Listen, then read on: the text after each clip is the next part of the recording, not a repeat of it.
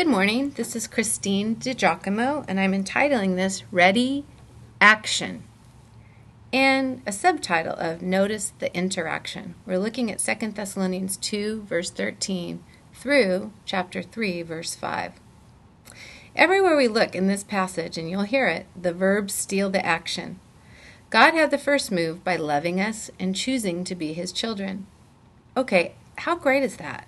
We were not born out of wedlock, so to speak, or by accident, but He deliberately chose us by name to be His children. The other day when we talked about personal brand, when you thought of the list of synonyms to describe yourself, was chosen on the list? Sue Tobia, chosen one. Vern Nesbitt, chosen one. Okay, I can really relate to this aspect of our great story. You see, my mother gave birth to me at age 45. So I often heard, "Oh, were you a surprise?" An occasional individual would even ask me if I was an accident. Nice.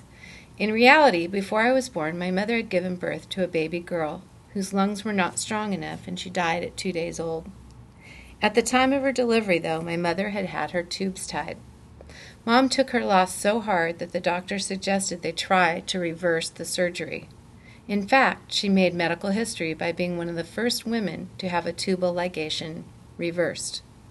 While that baby girl had weighed just 5 pounds, I came into the world a whopping 10 pounds, 1.5 ounces. Nice.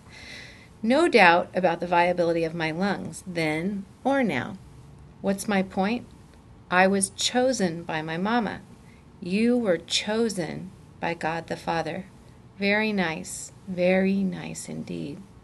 Now, notice with me the scripture verses and then how God has His part, so to speak, and we have our part in response to God.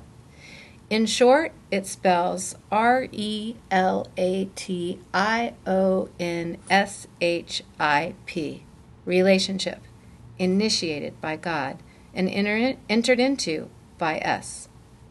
But we ought always to thank God for you, brothers, beloved by the Lord, because from the beginning God chose you to be saved through the sanctifying work of the Spirit and through belief in the truth. He called you to this through our gospel, that you might share in the glory of our Lord Jesus Christ. So then, brothers, stand firm and hold to the teaching we passed on to you, whether by word of mouth or by letter.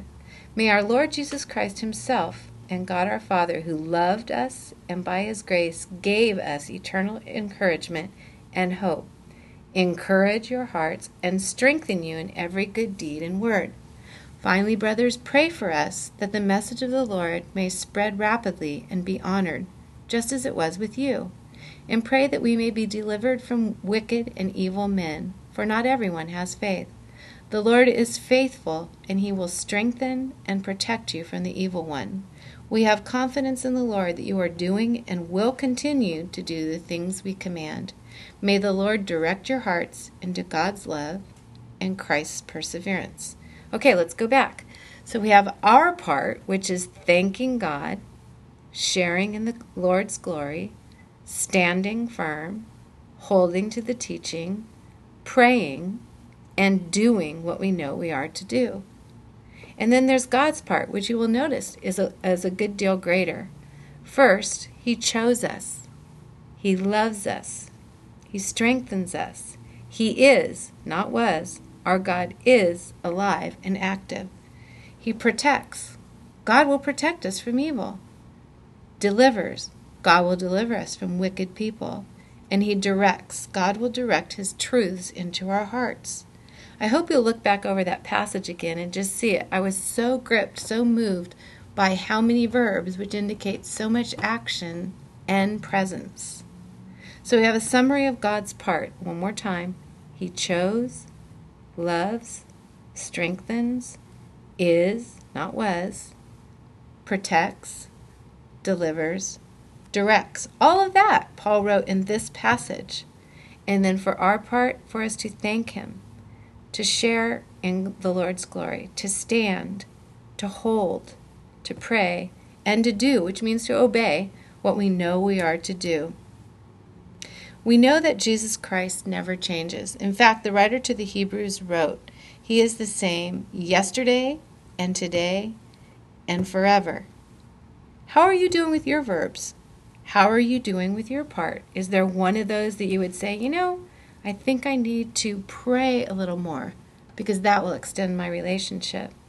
Or I need to do the things I already know that I should be doing, the things God's already shown me to do? Or is there something you need to stand firm in? Maybe you're up against something. I just challenge you to look back over those list of verbs and kind of figure out where are you falling short with regard to your relationship. If you'd like to take a look at this in its entirety, you can go to pastorwoman.com.